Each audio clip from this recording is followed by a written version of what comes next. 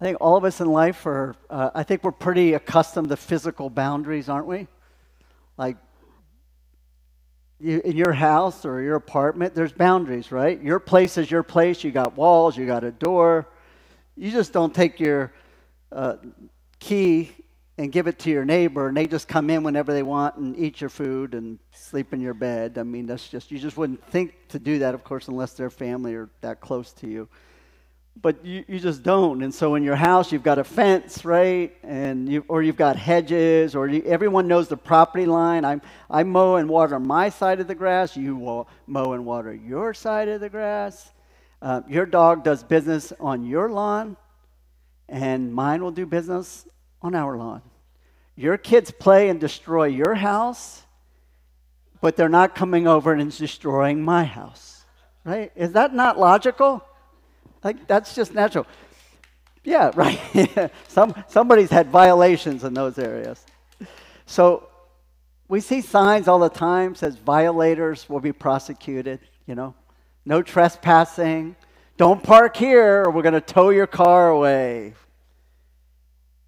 Private property, keep out.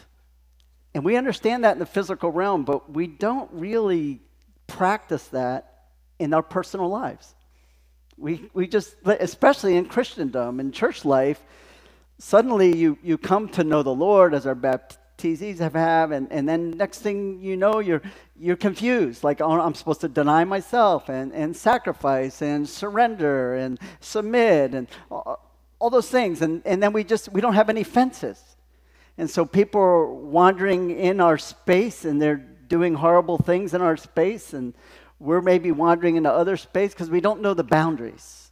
And it's really hurting us. It hurts us spiritually. It's not just you'll get something practical out of this for your life, even if you don't know him. But we're taught in growing up in boundaries in personal life that, especially in today's society, you cannot hurt other people. That's a boundary, right? You can't hurt people. So it's a boundary. You don't hurt me, I don't hurt you. We saw that growing up. Anyone here remember an old show called The Andy Griffith Show? Yeah, it's a great show. Great show. And it's an oldie. Those that don't know, I won't go into it for you. It takes place in North Carolina. It's Southern folks and a sheriff and a guy named Barney Fife who plays the deputy. And those guys were like the biggest liars in the world. I don't know if you ever saw that. Like, it was a good, wholesome show, always a good message at the end. But constantly, they were like covering up and not saying things for fear of hurting somebody. Like, oh, we can't tell Aunt B that her pickles are horrible and she shouldn't put them in the pickling contest. And so by lying to him, her and Barney are sitting there having to eat jars and jars of pickles because she keeps making more because they said, we just love them. We love your pickles, B. And they don't really love them. But nobody had the heart to hurt her and to sting her and tell her the truth. To go through it. We saw it in Barney. Barney couldn't sing his way out of a paper bag. But yet they told Barney, you're doing good. Nobody could tell him you don't belong in the choir and you shouldn't have a solo. And so they went through this whole charade of having to protect Barney's feelings by dubbing in a voice behind him at the concert, at the choral group. Those are like perfect examples of how we perpetuate this thought that you can never hurt anybody at any cost.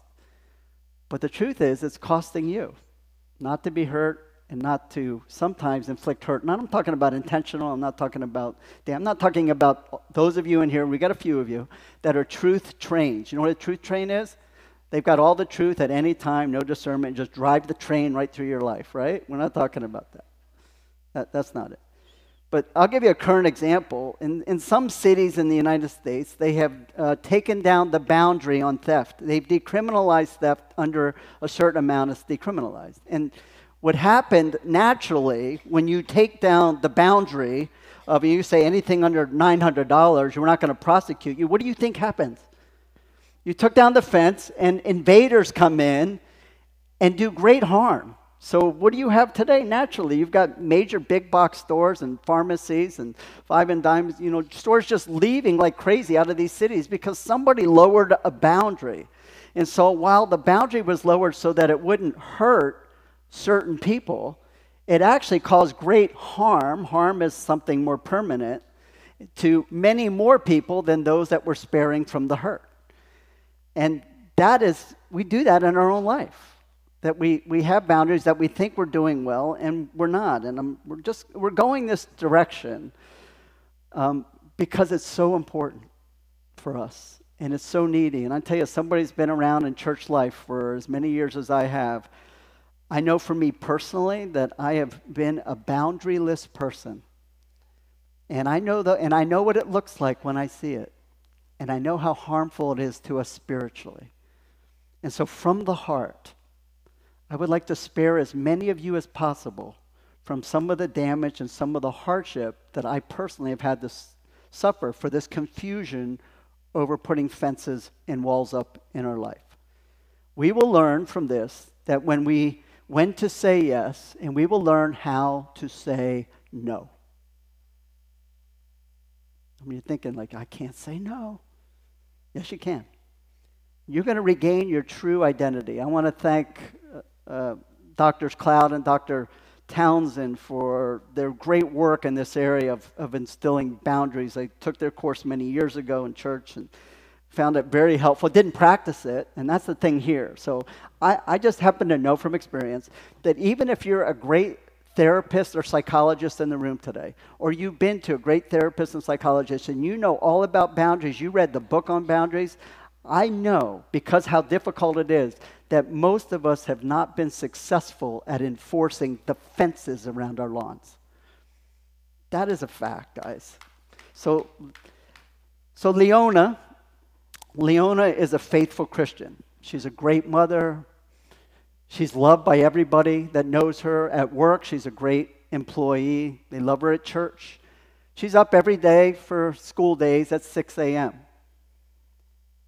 She gets the kids out of bed and she fixes breakfast for the children. She makes their lunch and off to school. And that one morning, the husband throws her shirt and he says, "Would you iron my shirt for me?" And of course, like she always does, in order not to make a scene because he doesn't like to hear the word no, she goes and irons his shirt. Leona also that morning has to finish mending a costume for her daughter's school play. She had planned to do it the night before, but as she was leaving the office at 5 o'clock, her boss came to her like he often does at the last minute and says, "I've got a PowerPoint presentation and I need your help. Please, Leona, would you fix this and edit it for me?" And his edits, by the way, in Leona's mind is he's horrible at presenting things, and so it's going to be like 4 hours of work. And she says, "Of course, I'll do that for you. When do you need it?" 9 o'clock the next morning. She skips her morning devotionals as she's becoming more and more in the habit of doing in her time with the Lord because she just doesn't have time. And people don't understand because like her husband is demanding, her kids require a lot of attention. She applies her makeup in the car and she arrives late at a meeting at work and she tiptoes in and everyone, of course, is looking at her and she whispers under her breath, "Oh, horrible traffic." The phone rings at lunch hour where she gets her break and she had planned on having a nice, peaceful lunch and doing her devotionals then. And phone rings and she could see who was calling. And it's a woman from the church who's just one of those very needy people. And she's got constant, chronic, same problems over and over again, never learns, bad decisions. You know what I'm talking about. Some of you are that person. Some of you know that person, right? Don't go looking at them right now. Don't do this. Don't do that. When she looks at the phone and she says, "Well, for my husband, of course, the Lord wants me to submit, and so I'll do that because it's for Jesus' sake." She looks at her phone and she says, I just got to pick this up. I mean, love carries the burden of the week, doesn't it? So she picks up the phone and consuming almost her entire lunch hour, she listens to this woman go on and on about the same things that she always goes on, just a different title to it. So she has to rush for her lunch and she eats fast food and she's trying to avoid doing that because she's been gaining weight and doesn't like it and can't seem to take it off. But here she is again, just shoving a quick meal into her body. At 5 o'clock, she's got a parent-teacher meeting with her son's teacher. And she's nervous about that. So far, the rest of the day has gone pretty well. But she gets to the meeting at 5 o'clock, and The teacher looks at her and says, we're having real issues with your son. She goes, what is it? And she said, well, anytime we tell him to do something, we give him instructions, he throws a tantrum and just won't do it. And he's obstinate. And we ask him any little thing, he just won't yield to it. And we've tested him for ADHD, and we've tested him for other disorders, and he doesn't have any of those. He's totally clear. And then she asked the hard question. She goes, so Leona, how is your home life? Ouch. And she goes, in tears down her face, she goes, my son is the exact same way with me at home. On her way home, Leona does what she does on that day of the week. She stops by and visits her mom. Her dad had passed away 10 years ago. She goes to see her mom and tells her mom, she goes, Mom, I'm not going to see you this Wednesday. I've got such and such to do. And Mom does what she's been doing since Dad died and throws a tantrum in the way of a guilt trip. And she says, oh, since your father died, I'm just so lonely all the time. And she can't say no to her mom, and so she said, of course, I'll come Wednesday. And she blows away her Wednesday plan. At night, a church staffer calls Leona and asked her to fill in for Amy, who over the women's weekend coming up next week, and Amy can't do it. So would you take over and be the director of that for us, please? Thank you, Leona. And Leona, of course, looking at it, goes, the Christian life demands that I deny myself and carry my cross. And this is just another opportunity to carry my cross. I was looking forward to going to that event because I needed refreshing and in my faith renewed. But it looks like I'm going to shoot out another weekend. And she said yes. Of course, she didn't know that the woman had two other women to call. She called Leona first because she knew she was an easy yes. And the other two probably would have said yes also. So Leona's got in the habit of asking her women's group to pray for her. Specifically, she asked them, would you pray for my husband? He has these issues. Would you pray for my son? Would you pray for my mom? Would you pray for this woman at church? What Leona doesn't know is that Leona is the one with the problem, and somebody needs to be praying for her.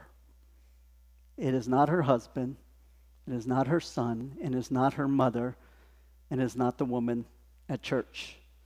Leona has poor boundaries, and they're rooted, and just as a refresher, they're rooted in strongholds and shadows in our life. So those of you that are joining us into this and didn't get to hear it before, I just want to define a stronghold and what a shadow is. A stronghold is a lie, any lie that has a strong hold of me. It's something I believe that's not true, but it holds me and it influences my decisions. And a stronghold in particular, in a spiritual realm, evil rides in on that and takes advantage of that lie in your life to take you away like poor Leona. Shadows are our past experiences that influence present and future behavior. It's what happens in your past. Leona believes that happy people, in order to be happy, she needs to please people. They must like her. There must never be conflict because she had a contentious upbringing in her house. And so she doesn't want conflict in her house because that's what she grew up with. She wants peace, and that's what she always dreamed of having when she married. Leona's husband was strongly pampered by an overbearing mother growing up who was a single mom, felt guilty for it, and compensated by letting him do whatever he wanted. He did not take no for an answer. He was accustomed to having his own way. He learned that throwing adult-looking tantrums and pushback at home and at work would give him control, and people would generally do whatever he wanted just to avoid the conflict. And he was right most of the time. The son had learned watching dad's example and knowing that mom was a mush pie, that she could yell and scream and say all that she wanted, but she was never really going to do anything, and he would never experience any pain. So he just got used to it and took his good talking to and let it go at that. What Leona needs is a safety fence around her life, or Leona is going to continue living a life of resentment and anger. She resents her life. She resents the people in her life. She is angry at herself for not standing up and saying no. Leona will never realize her true identity and what God made her to be until Leona learns to put a fence around her life and a boundary that's healthy and one with a gate that will let people in and let certain people out. Jesus had a boundary, and I want to show you some examples, and there are many. I'm just for the sake of time, just giving you a few boundaries we see in scriptures.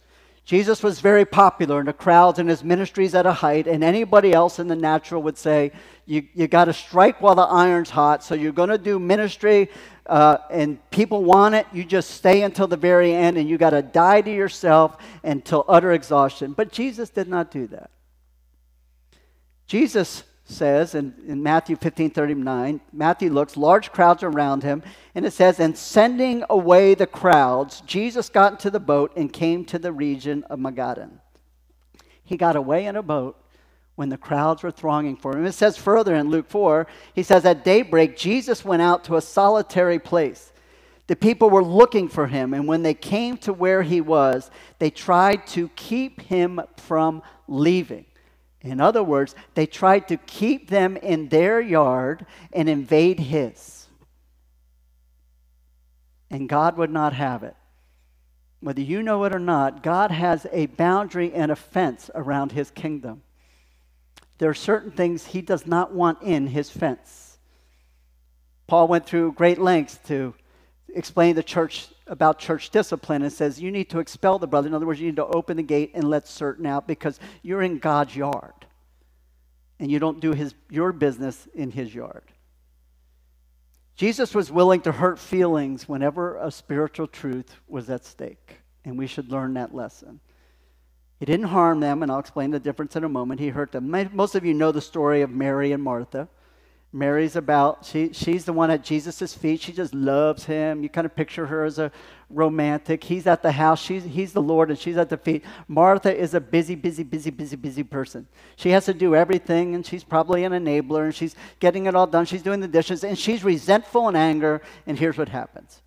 It says, but Martha was distracted by all the preparations. This is Luke 10:40. Martha was distracted by all the preparations that had to be made for this dinner party. She came to Jesus and asked, Lord, don't you care that my sister has left me to do the work by myself? Tell her to help me. Now, what Jesus says next, and you got to have brothers and sisters to appreciate what's about to happen here. Because you got siblings, you're going to understand the hurt that's just going to be about to be inflicted. Jesus says, in the kindest way possible, Martha, Martha, you are worried and upset about many things. There's a message in that, by the way. But few things are needed, or indeed only one. Here's the hurt. Mary has chosen the better. Your sister is doing better than you are. Hey, look at your sister. She's doing this right, but you're not. Now, many would contend that that causes psychological permanent harm and you shouldn't do it. But God did it. He knew that she needed some hurt in order to get the message that would create for her a future where she would establish a true identity with the Lord, put her on her knees. Jesus knew what was more important, and for the more important, he was willing to do the hurting. Paul gave a very clear boundary that is ignored by many in charities these days. He gave a clear boundary about who gets to eat. Here's what he said. Listen, it's a boundary. He says, for even when we were with you, we gave you this rule, we gave you this fence. The one who is unwilling to work shall not eat. In other words, the church has got all of this. They got these funds, this benevolence. We're helping out the poor. We're doing that. But don't help those who are able to help themselves. It's a boundary. It's a boundary, guys. Paul also defined which widows qualified for church support and gave great lengths to create a boundary. Hey, don't help those who have family. Don't help those who are going to be remarrying. Help those who are absolutely unable to help themselves. Paul gave Timothy a boundary. You know what it was? He says, hey, here's your boundary, Timothy. Don't let anyone despise your youth. When you go someplace and they start to talk you down, like, what do you know? You're young. You have nothing. Youngin', I can tell you things. You are to stand up and be about God's business and continue the mission that he has given you through the laying on of hands. You, Timothy, must maintain the boundary of your esteem, your purpose in life, your call in life. And brethren, we need to learn to do the same. Jesus delivered hurtful truth to religious leaders. I think you know that he delivers truth. Disciples turned to him at one point when they said, Jesus, do you know that this isn't going over very well? My paraphrase. This isn't going over very well, that stuff you're saying to them. And Jesus is like, yeah, okay. Because he knew there was something greater at stake. He would rather hurt them than them to be forever in destiny apart from him in a place called hell. That was more important. The hurt was to get them to the help. Now, because of all the confusion, I just want to explain hurt and harm to you. It is okay to lovingly and humbly hurt someone, but it's not okay to harm them. We can hurt other people. Hurt is temporary. Hurt that is by love and for biblical purposes is to build somebody up and make them more Christ-like so that they get it. They don't always. Harm is long-term, and it's not for their long-term good. It's just psychological harm. Many of you have been harmed over the years. So we get a confusion. Hurt is temporary. Harm is long-term. So denying ourselves, this is what love of Christ is. And many have this confusion here. Like, I for years, I wondered, what does it mean to sacrificially love for others? Does that mean that you're the proverbial, just lay down my life for whatever, and whoever comes your way, you just give them whatever, and whatever they want, whatever time they want, they just evade your law and do their business there and go? Is that what it means? I'm going to give you a definition that I hope will help you as it's helped me. I'm going to tell you what love looks like from a biblical standpoint. Denying ourselves to do for others what they cannot do for themselves is showing the sacrificial love of Christ. Denying ourselves to do for others what they cannot do for themselves is showing the sacrificial love of Christ. The key words in there are what they cannot do for themselves. That is bearing the weaknesses of other people. It's the difference between enablement of somebody who can get better and somebody who's weak and cannot.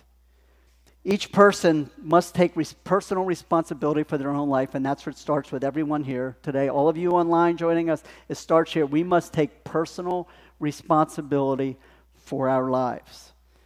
It says in Galatians 6:5, each one should carry their own load. Each person has a load to carry. You have your own boulder. That's yours to carry. You do not go to your neighbor and say, hey, would you carry my load for me?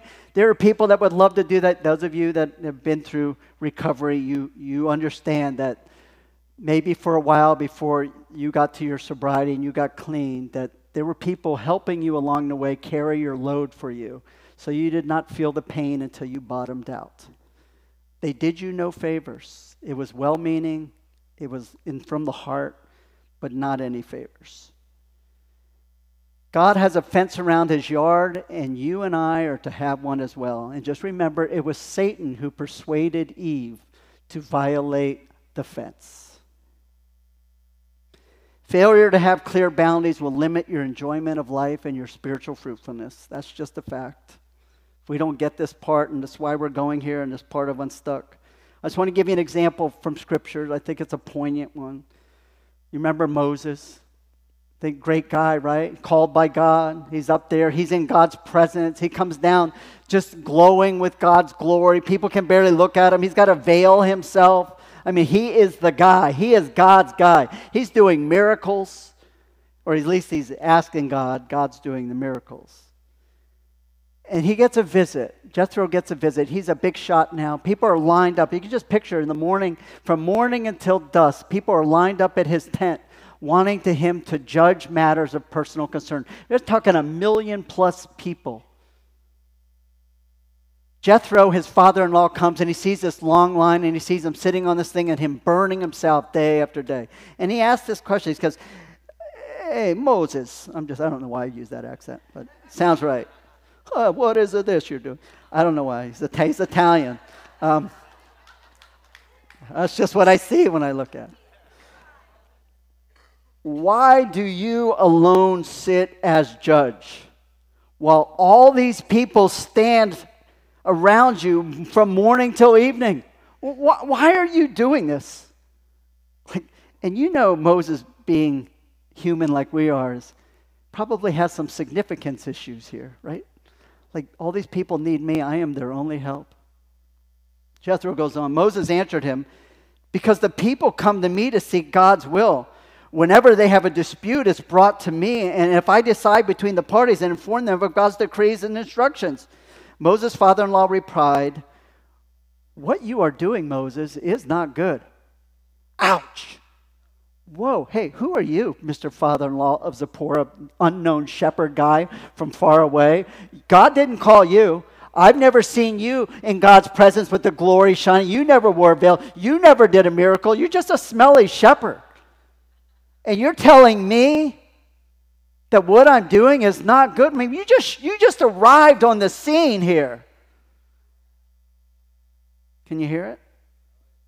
And Moses, it doesn't say, I'm just putting this in because all of us are born of the same stuff, aren't we? We all got the same stuff. That he's very likely he had some significance issues and he needed maybe some validation in his life. I mean, he did get tossed out of Egypt thinking he was doing well, right? I love it. And then Jethro goes on, he says, you and these people who come to you will only wear yourselves out. In other words, Moses, this is not sustainable. It is not going to last. The work is too heavy for you. You cannot handle it alone.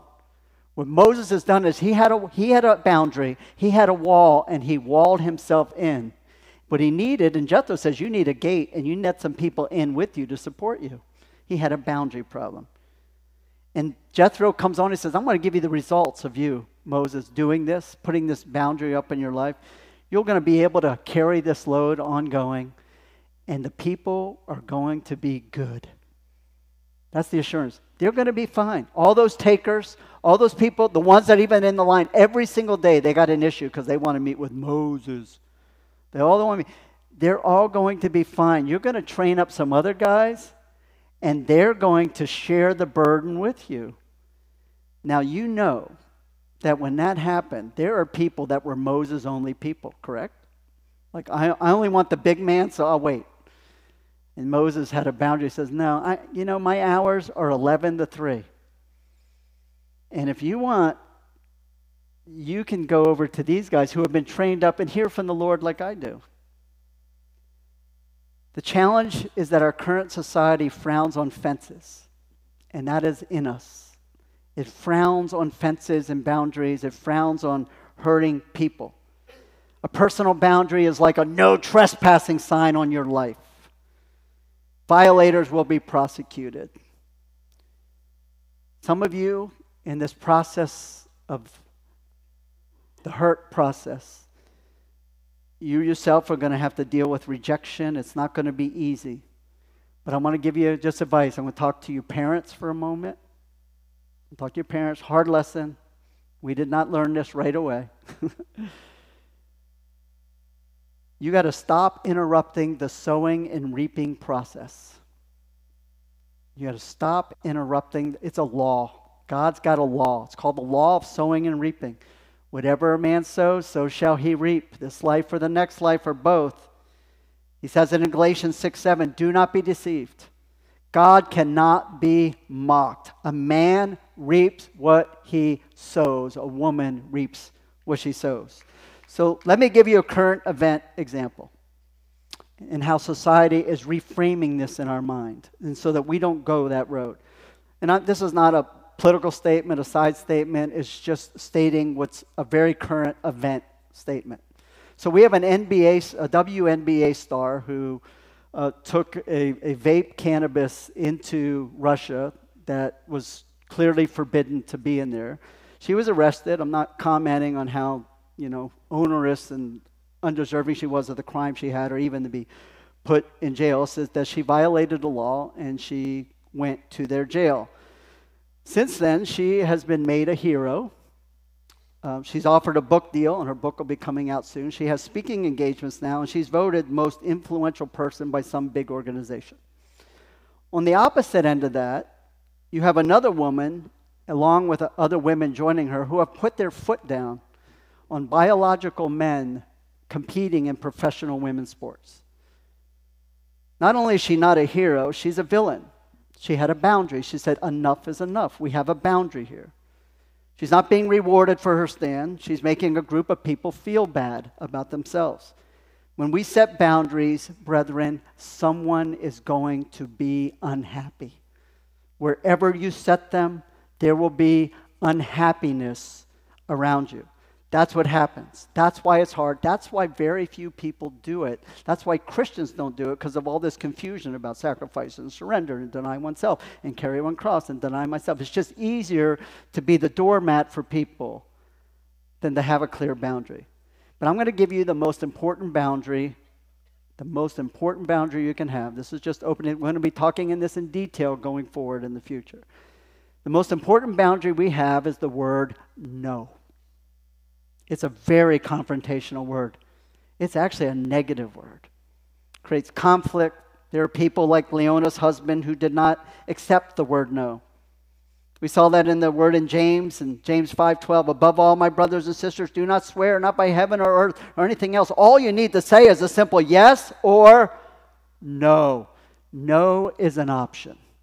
I'm just putting that out for those who don't live that life. Like a fence, words set clear boundaries in our life, so we start with words.